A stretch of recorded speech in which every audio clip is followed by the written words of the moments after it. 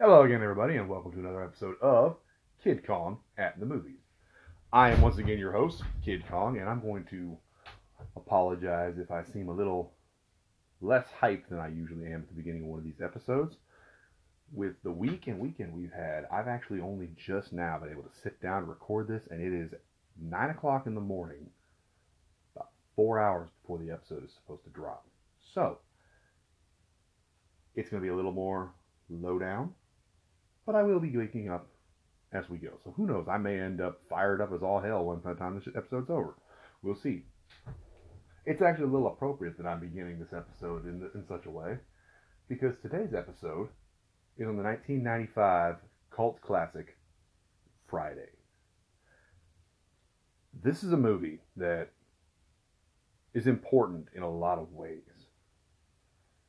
In a lot of ways, it can be looked at as the other side of a coin, as it were, because another movie starring Ice Cube that takes place in the hood, while it has some comedic moments, is largely I don't know if I should say darker or if I should say bleaker, but it's a different look at the life in the hood, and that's Boys in the Hood.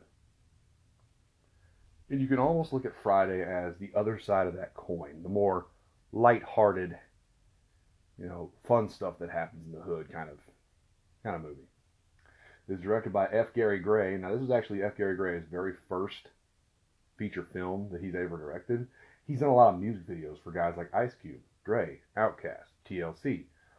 But after this movie, he was able to get more actual cinematic films, including Set It Off, The Negotiator, the remake of The Italian Job, and probably the most successful movie after Friday that he has directed, Straight Outta Compton, which, as anyone who has seen that movie knows, is about the NWA, which Ice Cube was a founding member of. It was written by both Ice Cube and DJ Pooh. Now, DJ Pooh has only written a few different things. He wrote the independent film The Wash. He has contributed a lot of writing and voices to the Grand Theft Auto series, starting with Grand Theft Auto 4. And he's also provided his voice for a few episodes of The Boondocks.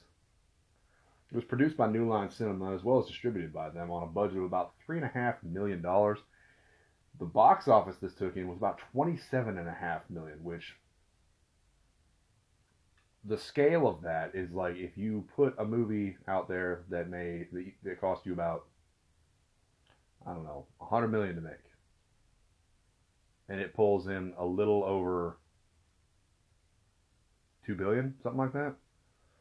So this is it's kind of a smaller scale, like what they made off of Endgame compared to what they put into it. So that's a pretty substantial amount of money, even if it is a much lower scale. I said earlier this is basically a lighter side of the hood. Basically, it starts out.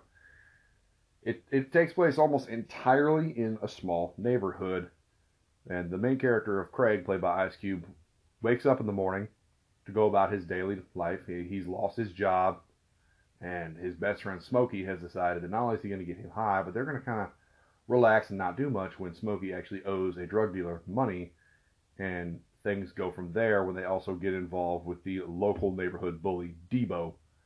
And it's if you haven't seen the movie, by all means, stop the episode, go watch it, and come back because it's a fantastic movie.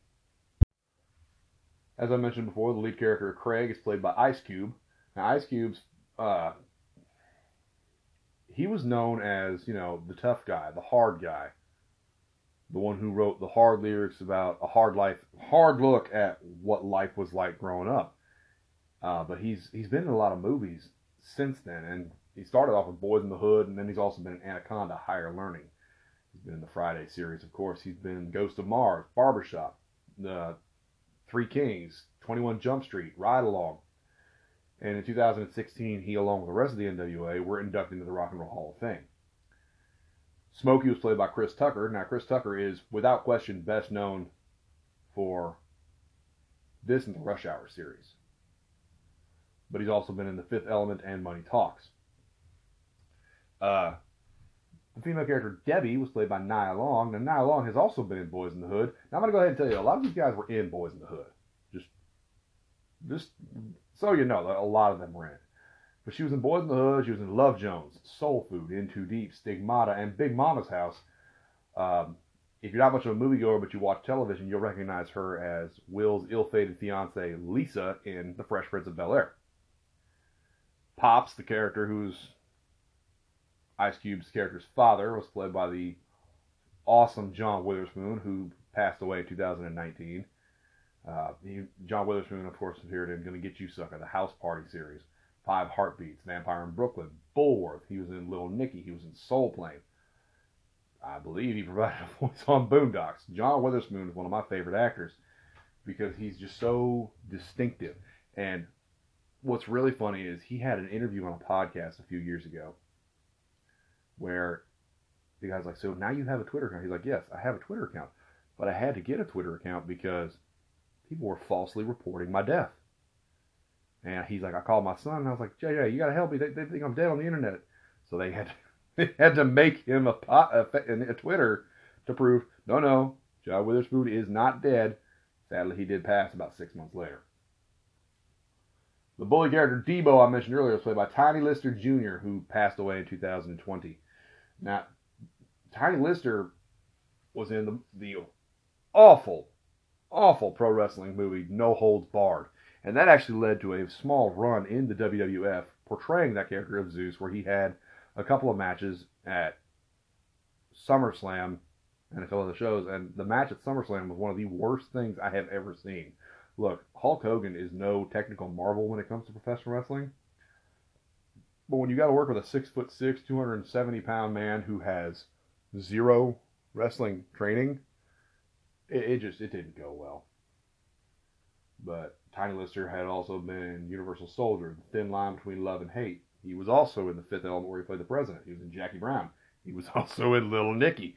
He was in Dracula 3000, The Dark Knight, and Zootopia. Most of these films he was credited as Tiny Lister or Zeus Lister. So, Dana, who is Craig's sister, is played by Regina King. Regina King, of course, like I said earlier, was in Boys in the Hood, Poetic Justice. She was also in Jerry Maguire, How Stella Got Her Groove Back, Mighty Joe Young, Down to Earth, which is a great Chris Rock comedy, and If Beale Street Could Talk, which actually won her an Academy Award for Best Supporting Actress. Pastor Cleaver, who had a very brief appearance in this film, was played by Bernie Mac, one of the greatest stand-up comedians. I love the Bernie Mac show. He passed away in 2008, complications from pneumonia. Bernie Mac was in Above the Rim, Don't Be a Menace. I'm not saying the whole title of that film because I don't have that kind of energy. He was in Life, which is one of my absolute favorite Eddie Murphy movies. Ocean's 11, Ocean's 12, Ocean's 13.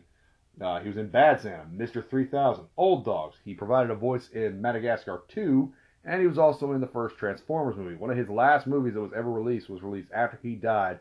It was Soul Men. He acted opposite Samuel L. Jackson as an old school soul music duo. And that movie also doubles not only as being the last film that he was in, posthumously released, it was the last thing that Isaac Hayes was in that he was posthumously released. I love South Park. I do not count the episode The Death of Chef because they used sound bites from earlier episodes. The drug dealer of Big Worm was played by Faison Love. Now, Faison Love had his debut as a voice in Bebe's Kids. He was also in The Replacements, which I talked about last week. He was in Blue Crush, Elf, Life as We Know It, and Zookeeper. Now, Faison Love has said before this movie had a tremendous impact on his life, and I will get to that in a little bit. Mama, who was obviously Craig's mother's character, was played by Anna Maria Harsford. She was in a lot of different independent movies and a lot of movies that have come out from New Line Cinema, like The Fan, Bill, Love Child. She was in St. Elmo's Fire. She was in Set It Off, Along Came a Spider. She also appeared in The Gridiron Gang. Lastly, the local crackhead Ezell was played by Anthony Johnson, who appeared in Lethal Weapon 3, the House Party series, The Great White Hype, and he was also in Hot Boys. But he's probably best known for having a long-running character on the TV series Martin. And in addition to that, Craig's not faithful girlfriend Joy was played by Paula Jai Parker, who's been in quite a few little things here and there, but mostly in like Hustle and Flow. Noted little person actor Tony Cox, who, the only way I can say who this guy is if you've seen Bad Santa, he was the elf along with Billy Bob Thornton, who played Santa. Now, he was also in Me, Myself, and Irene. He, in a costume, was the little minister that tried to marry Beetlejuice and Lydia in the movie Beetlejuice, etc. He appeared as Mr. Parker, the neighbor and husband to the rather adulterous Mrs. Parker, who was played by Kathleen Bradley. Now, Kathleen Bradley was a model on The Price is Right for 12 years. And not only that, she was the first regular black game show model in television history. And she actually, after she lost that job, she sued Bob Barker, but that is a conversation for another time. DJ Pooh himself does cameo as Craig and Smokey's friend Red. The director, F. Gary Gray, appears as the convenience clerk when Ezell claims that he fell, he hurt his neck, his neck and his back. And if Michael Clark Duncan actually made his feature film debut as a craps player. You only see him for a moment, and it is the infamous "you just got knocked the out" scene involving Debo, Smokey, and them. I do my level best not to use vulgar language on here when I can avoid it. Excuse me.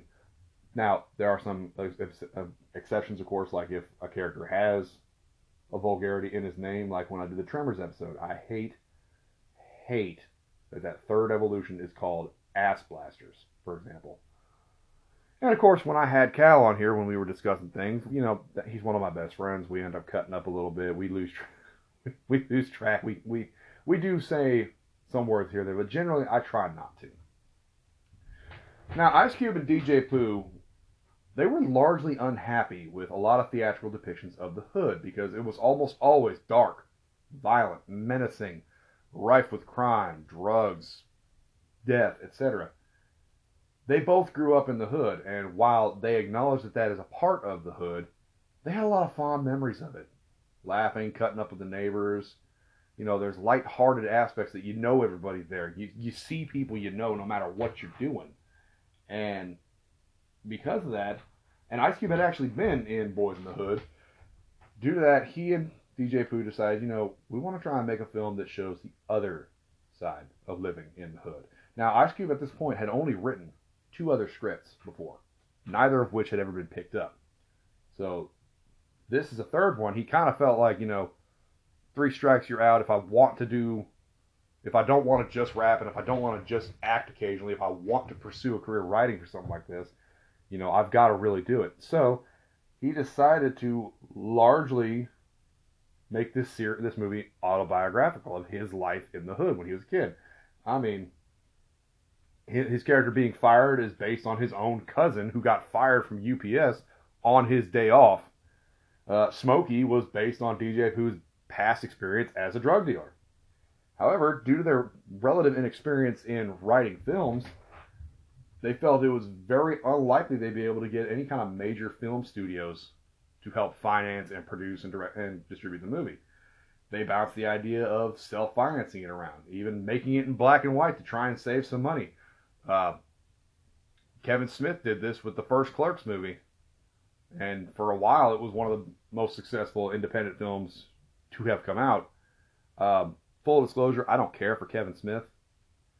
I like Dogma. I enjoy Clerks and Clerks 2. And I like Chasing Amy. That's it.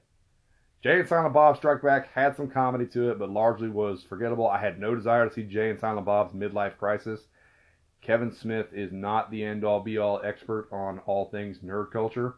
If you want to hear someone whose opinion mimics mine, but in a little more of a vitriolic fashion, go over to Cal's Kaiju Carnage podcast that he has about King Kong and Godzilla. Kaiju Carnage, a King Kong and Godzilla podcast.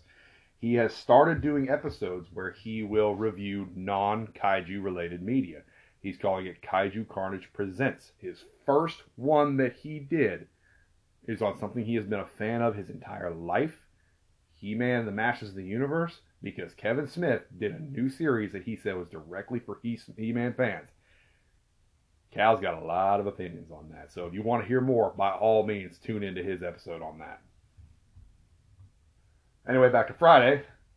They were able to get New Line, actually, to agree to finance and distribute. Now, New Line Cinema had a history with independent films or movies that people felt were not going to be, oh, this won't be that successful, and then it turns out to be a hit.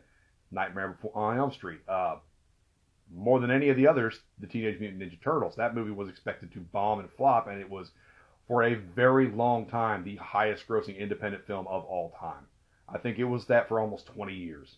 So New Line was probably the best choice they get. However, they had a couple of concessions they wanted. Namely, they wanted someone that had a little bit more experience to play Smokey.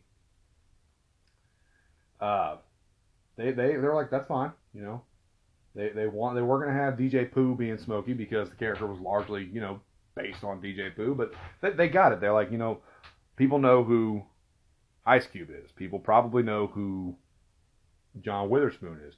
They know who Bernie Mac is. They know who a lot of these little actors here and there were, but no one really was going to be grabbing the headline of like, this is a major actor. So they considered Chris Rock and also Tommy Davidson.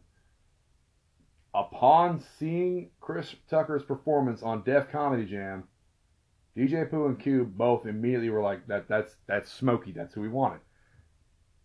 Now, at this point in time, Chris Tucker had actually been losing a lot of roles in auditions to D.L. Hughley and was just about fed up with acting and was considering stopping acting and just doing straight-up stand-up comedy from then on. Like, he was getting very, very discouraged. However, they were able to convince him to go ahead and come in and audition. Because of how discouraged he was, he really didn't put a whole lot of effort into that audition. You know, and it was considered, wasn't that great. However, they were like, look, let's give him another shot. He met with a woman named Angela. I can't remember her last name for the life of me, and I did not write it down, and I'm sorry about that. But he met with a woman named Angela because she had an acting coach that he was going to talk with and see if he could nail this out. And she said, you don't need that. Just come out to dinner with me. They went out to dinner, and they discussed the character of Smokey, like how he would be, how he would act. Because Chris Tucker has smoked weed for a long time as well at this point in his life. And they came up with a little twitch that he does because he smokes angel dust, which is weed laced with PCP, which if you do that, you will not be right after that. And by the end of the dinner, she was like, you are Smokey at this point. You've got this. He went in for a second audition, absolutely nailed it. New Line did allow Ice Cube to choose the director. That was something that they were allowing him to do. Like they had their own concessions, but they agreed to a concession on his end. He wanted to be allowed to choose the director, and he actually went ahead with F. Gary Gray. Now he had worked with F. Gary Gray on several music videos at this point, and because they had a very similar background, grew up in the hood, they got each other. Ice Cube felt that, you know, Gray is going to accurately be able to capture my film's aesthetic and everything that I do. Now, that being said, F. Gary Gray was concerned that Ice Cube would not be taken well in a comedy. This is a man who was looked at as the tough man from NWA. This is the guy who, the lyrics that he writes, the rhymes he puts out, they are brutal in their takedown on whether it's police officers, fellow artists, other people that he grew up in the hood. Like I don't know if people are going to be able to take this man seriously as a comedy because, you know, he's such a hard-hitting social guy for his music. Obviously, it ended up working out. A lot of the actors they ended up casting had worked with New Line before, and were cast pretty easily in this movie. The actress that played his mom, Anna Maria Harsford, she was actually not the first choice for Mama, but the other woman that had been cast did not show up. So she's like, I guess I just got it on by default. Now, Tiny Lister, he had a little bit of residual fame, like I said, from that WWF run. But he had a really bad audition. You know, I don't want to say he didn't take it seriously, but like the delivery on some of his words, like he would say arguing instead of arguing and things like that. And some of the casting call guys were like really concerned that he would not be able to. People aren't going to take this guy menacingly enough. They're not going to take him seriously enough. F. Gary Gray countered with, this man is 6'6" and 275 pounds. Look at his face. He can stand there and look as hard as he can be. He is Debo. You got to cast him. So they ended up going ahead with him. Now, Faison Love auditioned in character as Big Worm. He came in there with the tight perm, chewing on a cigar, and like I said, he came in character. At one point, in the character of this drug dealer, began flirting with one of the casting directors, who was a woman, even going so far as to compliment her feet and talk about some of the things he would want to do to her feet. By the time he left that audition, they're like, that's Big Worm. 100% that's Big Worm. Tony Cox was brought in because he had been in the movie House Party.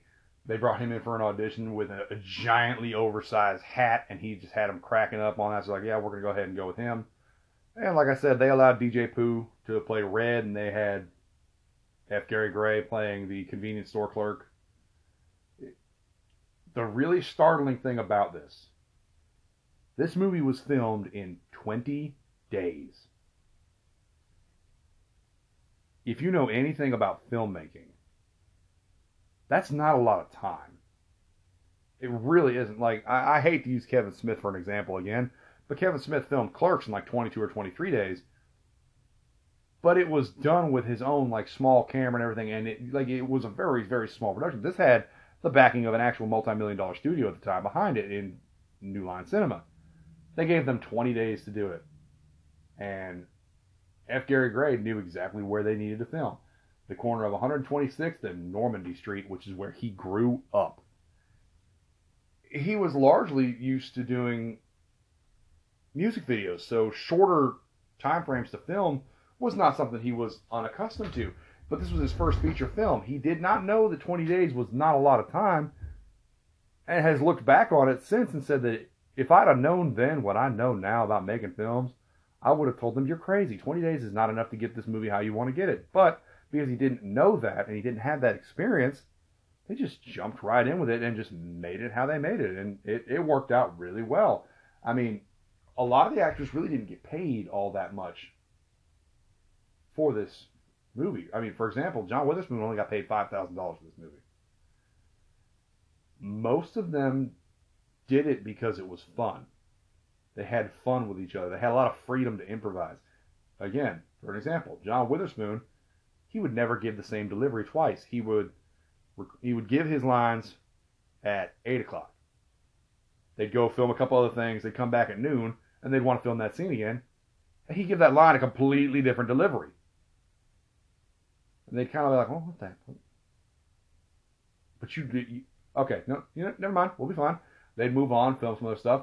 Next morning, they'd come back, film a couple things. They'd be like, okay, we want to film this scene again with Pops.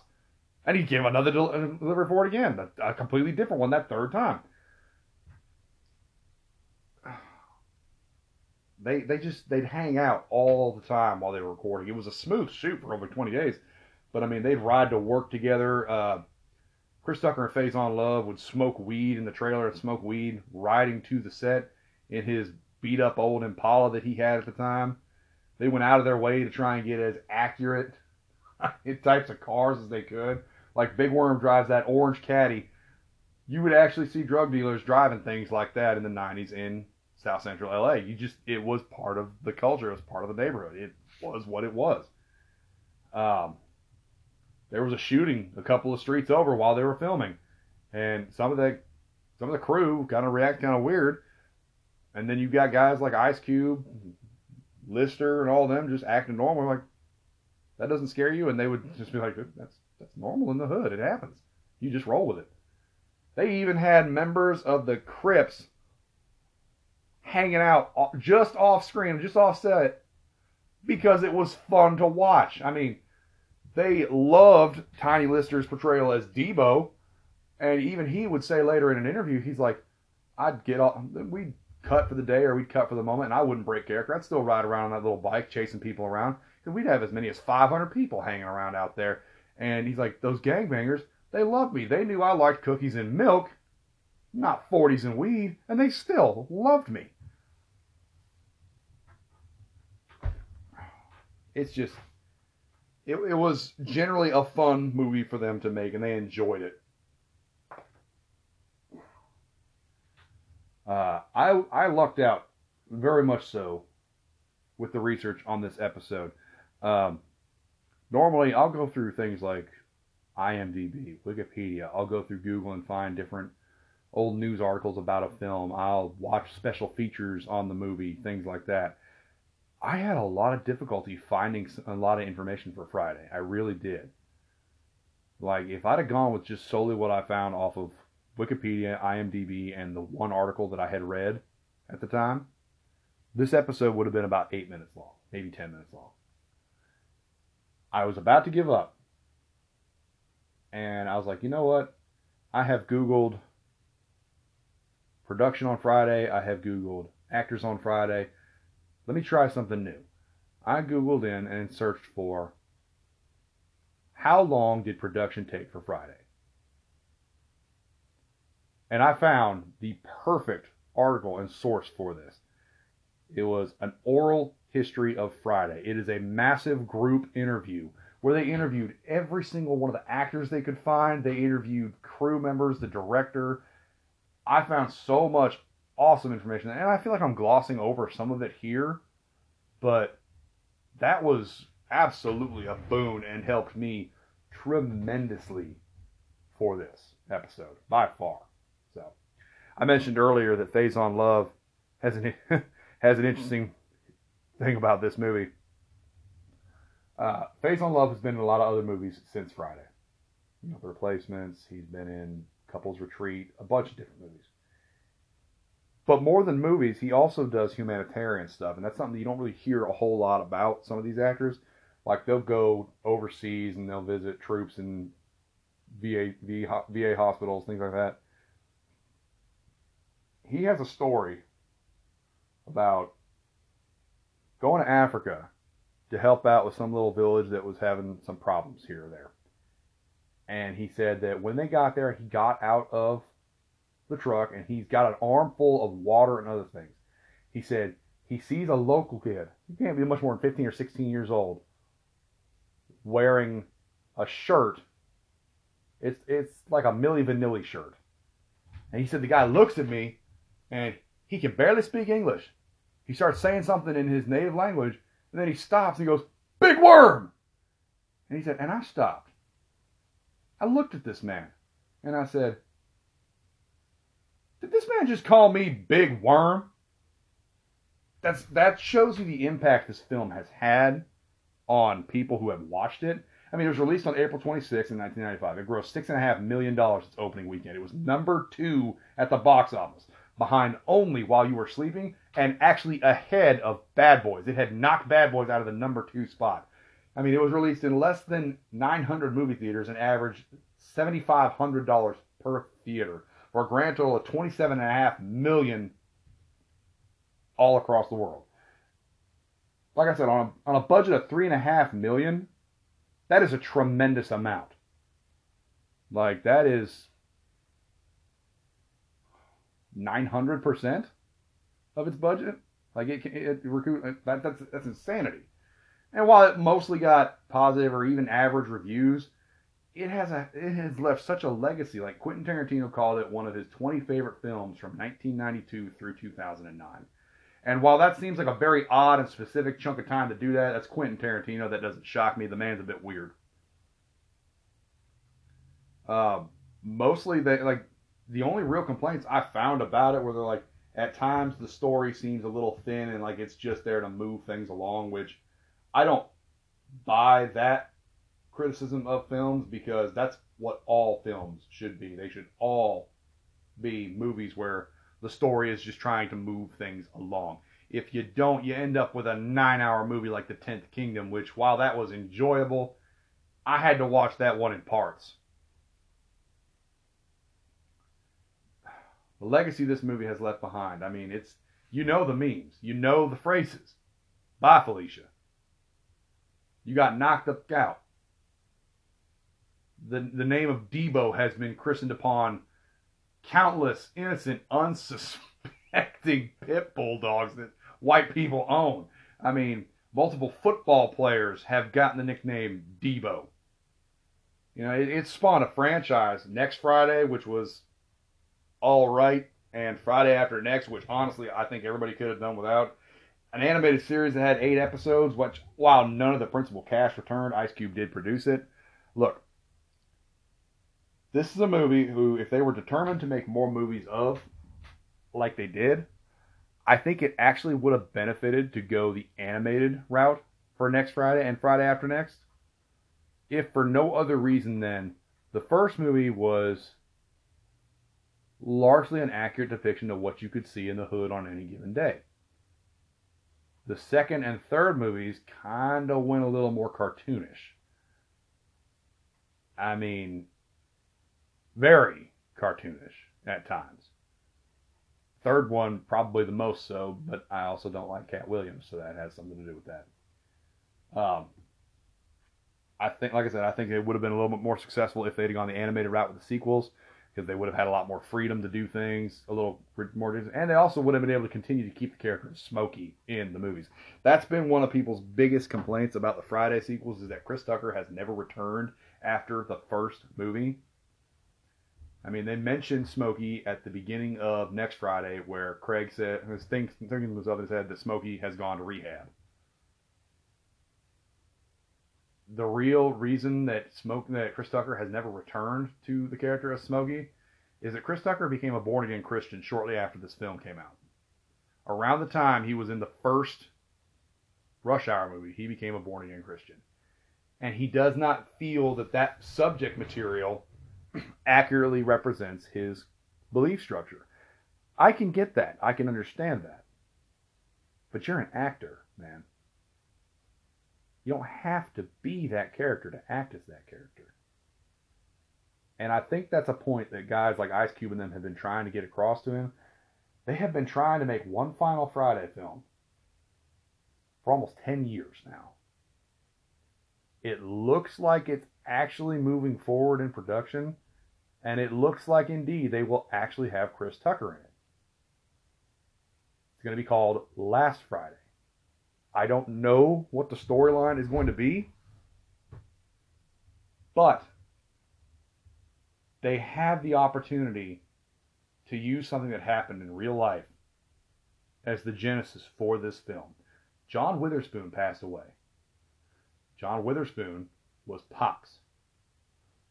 For Last Friday, why not have everybody come back that can, because it's Pops' funeral.